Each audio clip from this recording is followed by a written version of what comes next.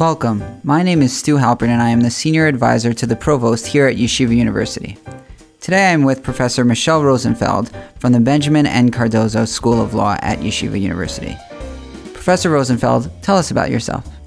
My official title, I am University Professor for Law and Comparative Democracy and the Justice Sidney L. Robbins Professor of Human Rights at the Benjamin Cardozo School of Law here at Yeshiva University. And my fields are American Constitutional Law, Comparative Constitutional Law, and Philosophy of Law. And you recently co-edited, along with Susanna Mancini, a new book that we're here to discuss, The Conscience Wars, Rethinking the Balance Between Religion, Identity, and Equality. So how did this book come about? Well, the book came about intellectually in terms of a profound change in how conscience claims are used to claim exemptions from the law. The classical cases were if you take, for instance, a 19th century example, Henry Thoreau decided not to pay taxes because he was opposed to the Mexican-American War and slavery. So he said that morally it was unacceptable to support those two efforts. And as a result, he himself did something that was illegal, for which he was legally responsible, but had a very diffuse effect on society. As long as you don't have massive number of people who don't pay taxes.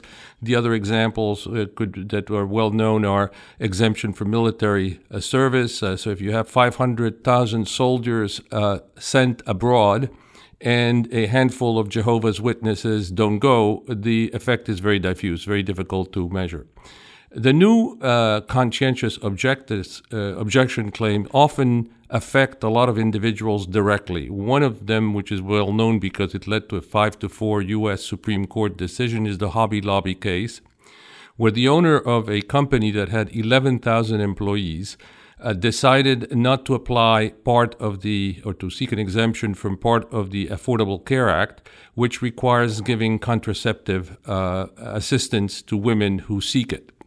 And so the question is, if he is given an exemption, then the argument is that a significant number of women do not get a benefit that the law gives them. And there are many other examples like that. So this shift from what seems to be a diffuse effect to, in fact, undermining major laws which have a particular aspect too. They are to protect classes that have been traditionally discriminated against, like women or gay people or racial minorities. And so you gathered a team of scholars to discuss this issue? Is that what produced the book? book? What happened is, as this debate has now grown tremendously, both in the United States and abroad, in many countries abroad, we have very similar situations. My colleague, Professor Mancini, who teaches at the University of Bologna and who has been a recurring visitor at Cardozo many years, decided to organize a conference at Cardozo, which we did. And we had a series of scholars, most of whom are published in the book. And were they examining this issue from their respective locations across the world? What were the unique angles that they offer? So it was a very varied group in terms of an interdisciplinary approach. We had philosophers, political scientists, and law professors from many countries. We had one of the head litigators of the ACLU who focuses on women's issues. We had a judge of the European Court of Human Rights. And so it was a very diverse group of people with very diverse points of view. And so you've spoken about this concept of a conscientious objection. Is that the same thing as civil disobedience? No, the two are different. They often go hand in hand, but they're different. Conscientious objection means that I have a moral objection to following a particular law. And I can ask for an exemption, or I can violate the law, saying that I am morally unable to do so, and then accept the consequences of what happens when you violate the law. Civil disobedience is a political act. And so one can say that conscientious objection is something that people do on the basis of principle. It could be a moral principle, a religious principle. Civil disobedience is a political decision. It's an idea of fighting a policy you don't like and trying to invite people to join you. Now, of course, you can link the two, because I think that this law is morally objectionable. I would like to have people join me and disobey the law so we can dramatize our position. And is conscientious objection a legal right? Are you protected when you object? That's an interesting question. A conscientious objection per se is not a legal right. Because otherwise, you could simply assert that you have a principle and say, I will not obey this law. Some constitutions in giving freedom of religion, in most, if not all, modern Western constitutions recognize freedom of religion as one fundamental right, add freedom of conscience. And then the question is, what does freedom of conscience mean? And interestingly enough, the American Constitution does not recognize a right to freedom of conscience. So conscientious objection is something that the Supreme Court eventually has to look into. A very interesting issue that is related to this is the fact that at the time of the Vietnam War, by a law of Congress, there was an exemption from serving in the military if someone objected on a religious ground, meaning that in the definition of a religious ground was believing in a supreme being. Whereas in England during World War I, exemptions were given to people who objected on principled and demonstrable philosophical grounds, non-religious philosophical grounds. And the difference is that British law allowed for freedom of conscience, whereas the American law only speaks of freedom of religion. And this idea of conscientious objection before Thoreau, where does it emerge from? Did it originate with him, or does its origins go back earlier? The origins, this is a very complicated story, and just to summarize it quickly, we have two of the chapters of the book that deal with this extensively. The idea of conscience as a giving rise to a freedom, which is where it starts, is a Christian idea. And it goes back to the Apostle Paul, who said that one should look into one's conscience to discover the truth. It was then somewhat expanded to say that even heretics should be allowed some degree of freedom so that they can discover the truth for themselves. And if you force them to do the right thing from a religious point of view, you will never achieve that they would become convinced, which from a Christian point of view apparently was very important. This then evolved and was revived during the Reformation, in that one of the main attacks that Luther launched against the Catholic Church was that, in fact, the Pope was imposing on people what they should believe in conscience. The real conscience and true religious belief was being subverted. And so Protestantism relaunched that idea. It is only at the time of the Enlightenment that freedom of conscience was expanded to include non-religious grounds. And the notion of conscientious objection grew out of that and was the idea that one should resist the law on the basis of a moral principle, whether religious or secular.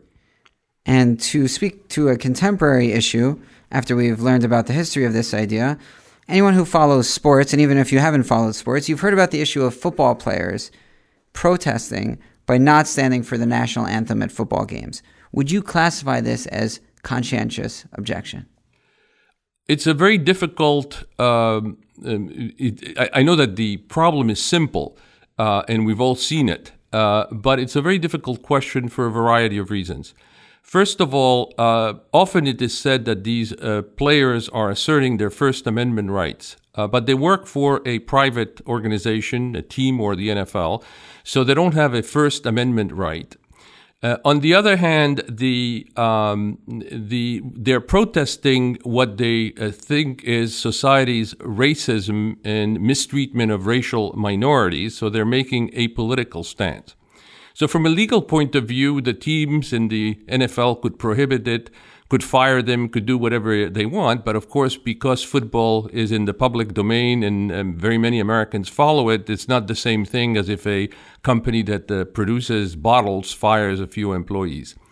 The other dimension is that the President of the United States has intervened and has criticized these players, and some people say he does it because of racial insensitivity or downright racism. So now you have a huge political confrontation around that.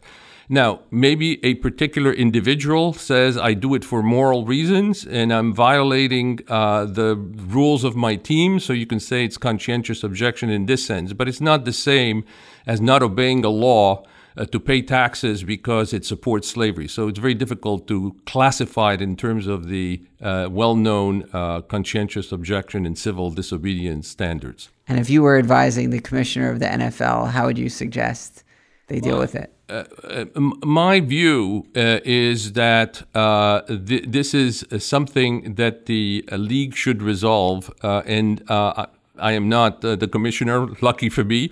And it seems to me that it has become much bigger than it should have been. Yes, if a few players protested, we had this, for those of us who are old enough, during the Olympics of 1968 in Mexico City, where the African-American athletes who won the gold, silver, and bronze medal in one event all stood up and had a fist up in the air during the national anthem, which offended a lot of people.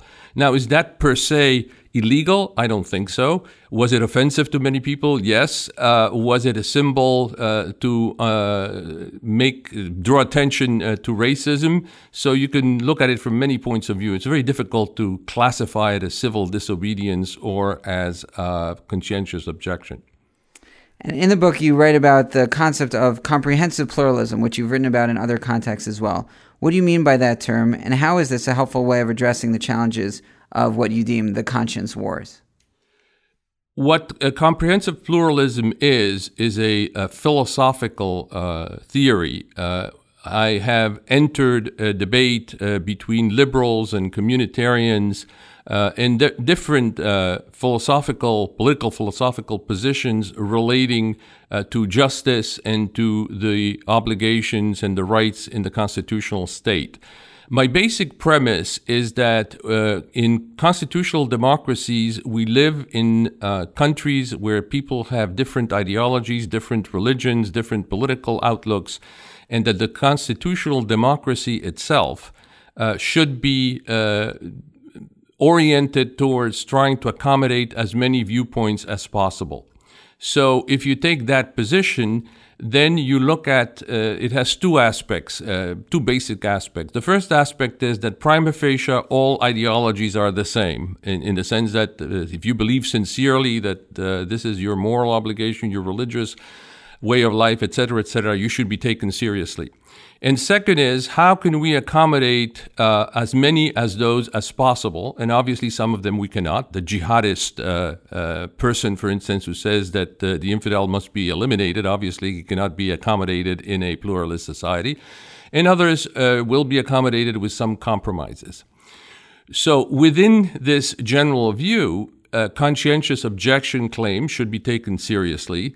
And then an analysis should be conducted depending on the claim and the effect on other people. One of the things that is a key issue in what we call the conscience wars, and I said was less important in the previous cases such as Thoreau or the military service exemption, is that there are classes of people that are hurt if the conscientious objection is granted. And often those classes of people are the people who have been discriminated on some unjustified basis, be it sex, gender, sexual orientation, or race. And so this creates a particular problem that was not so prevalent before. So in each case, one has to measure how serious the claim is, what is the real harm? And sometimes this is subjective because obviously one doesn't want to go into, for instance, details of a religious claim, so long as it's in good faith. And on the other side, what is the harm? And how can society live with that? Do you partially grant the conscientious objection claim? Do you fully grant it? Or do you stop it because the harm that it causes is unacceptable to a pluralist society? And what do you anticipate being the next great conscientious objection fad or issue? Well, we have a lot of them that have not been given a final solution in the sense that we had a case in front of the Supreme Court, which is that Master Cake case, which is a Christian baker did not want to sell a cake that would be used in the celebration of a same-sex marriage. The court resolved the case on a technicality, and that it was that the Colorado Commission that looked at the complaint had an anti-religious bias, so that the cake master plaintiffs or defendants, they were the defendants, they were the ones accused, the cake masters, people who were accused, did not have a fair hearing. So we don't have any decision on the merits. This is going to be an issue, I think, and it is an issue that will require resolution both in the United States and other parts of the world. I can give you an example, for instance, that is difficult to resolve, and that is abortion, and specifically doctors performing abortion.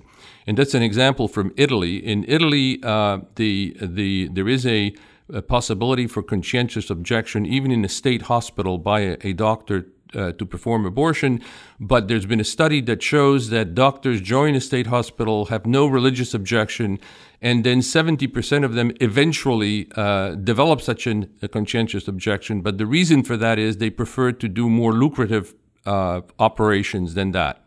So this is an example of where you have a harm, because obviously if the state hospital doctors refuse to do what the state requires them to do, many women do not have the services to which they're entitled.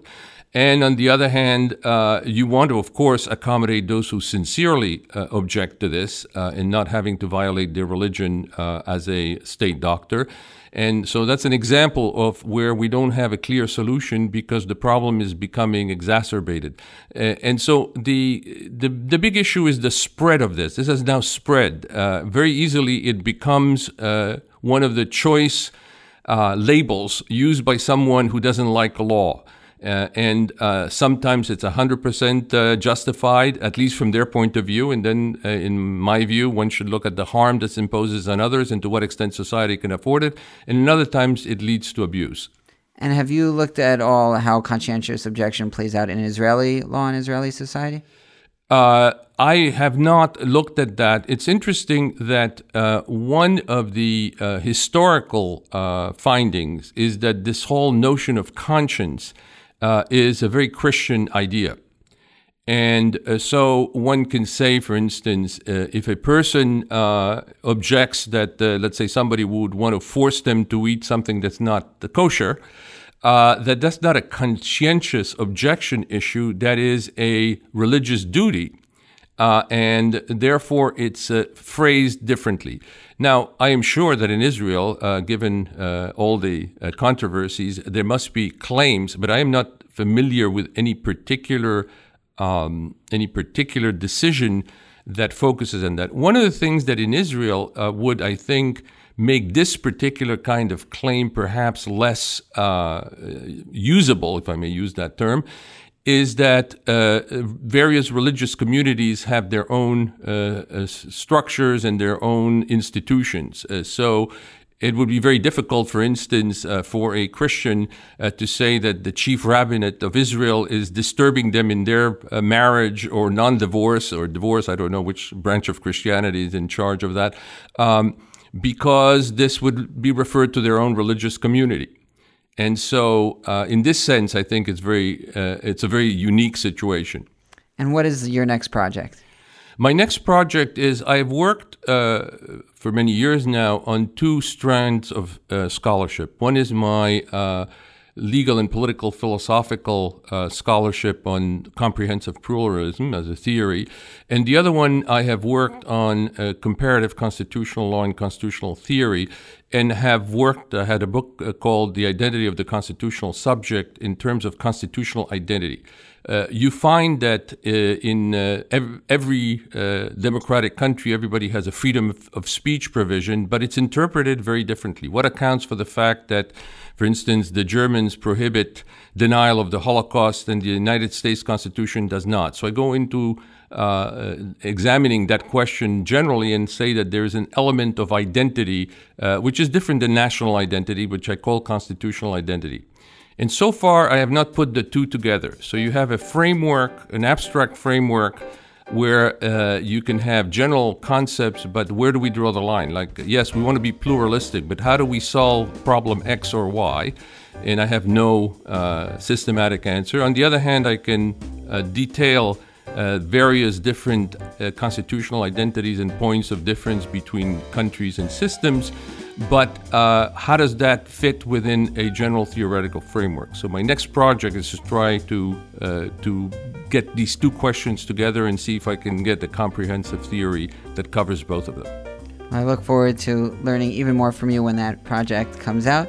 And thank you so much for being our guest today. You're very welcome.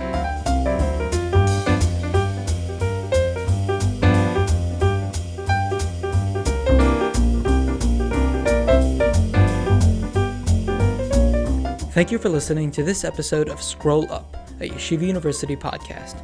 Please be sure to subscribe to us on iTunes, Anchor, Stitcher, or anywhere else you get your podcasts. This episode is produced by Stu Halpern and David Chabinski and edited by David Chabinski. Until next time.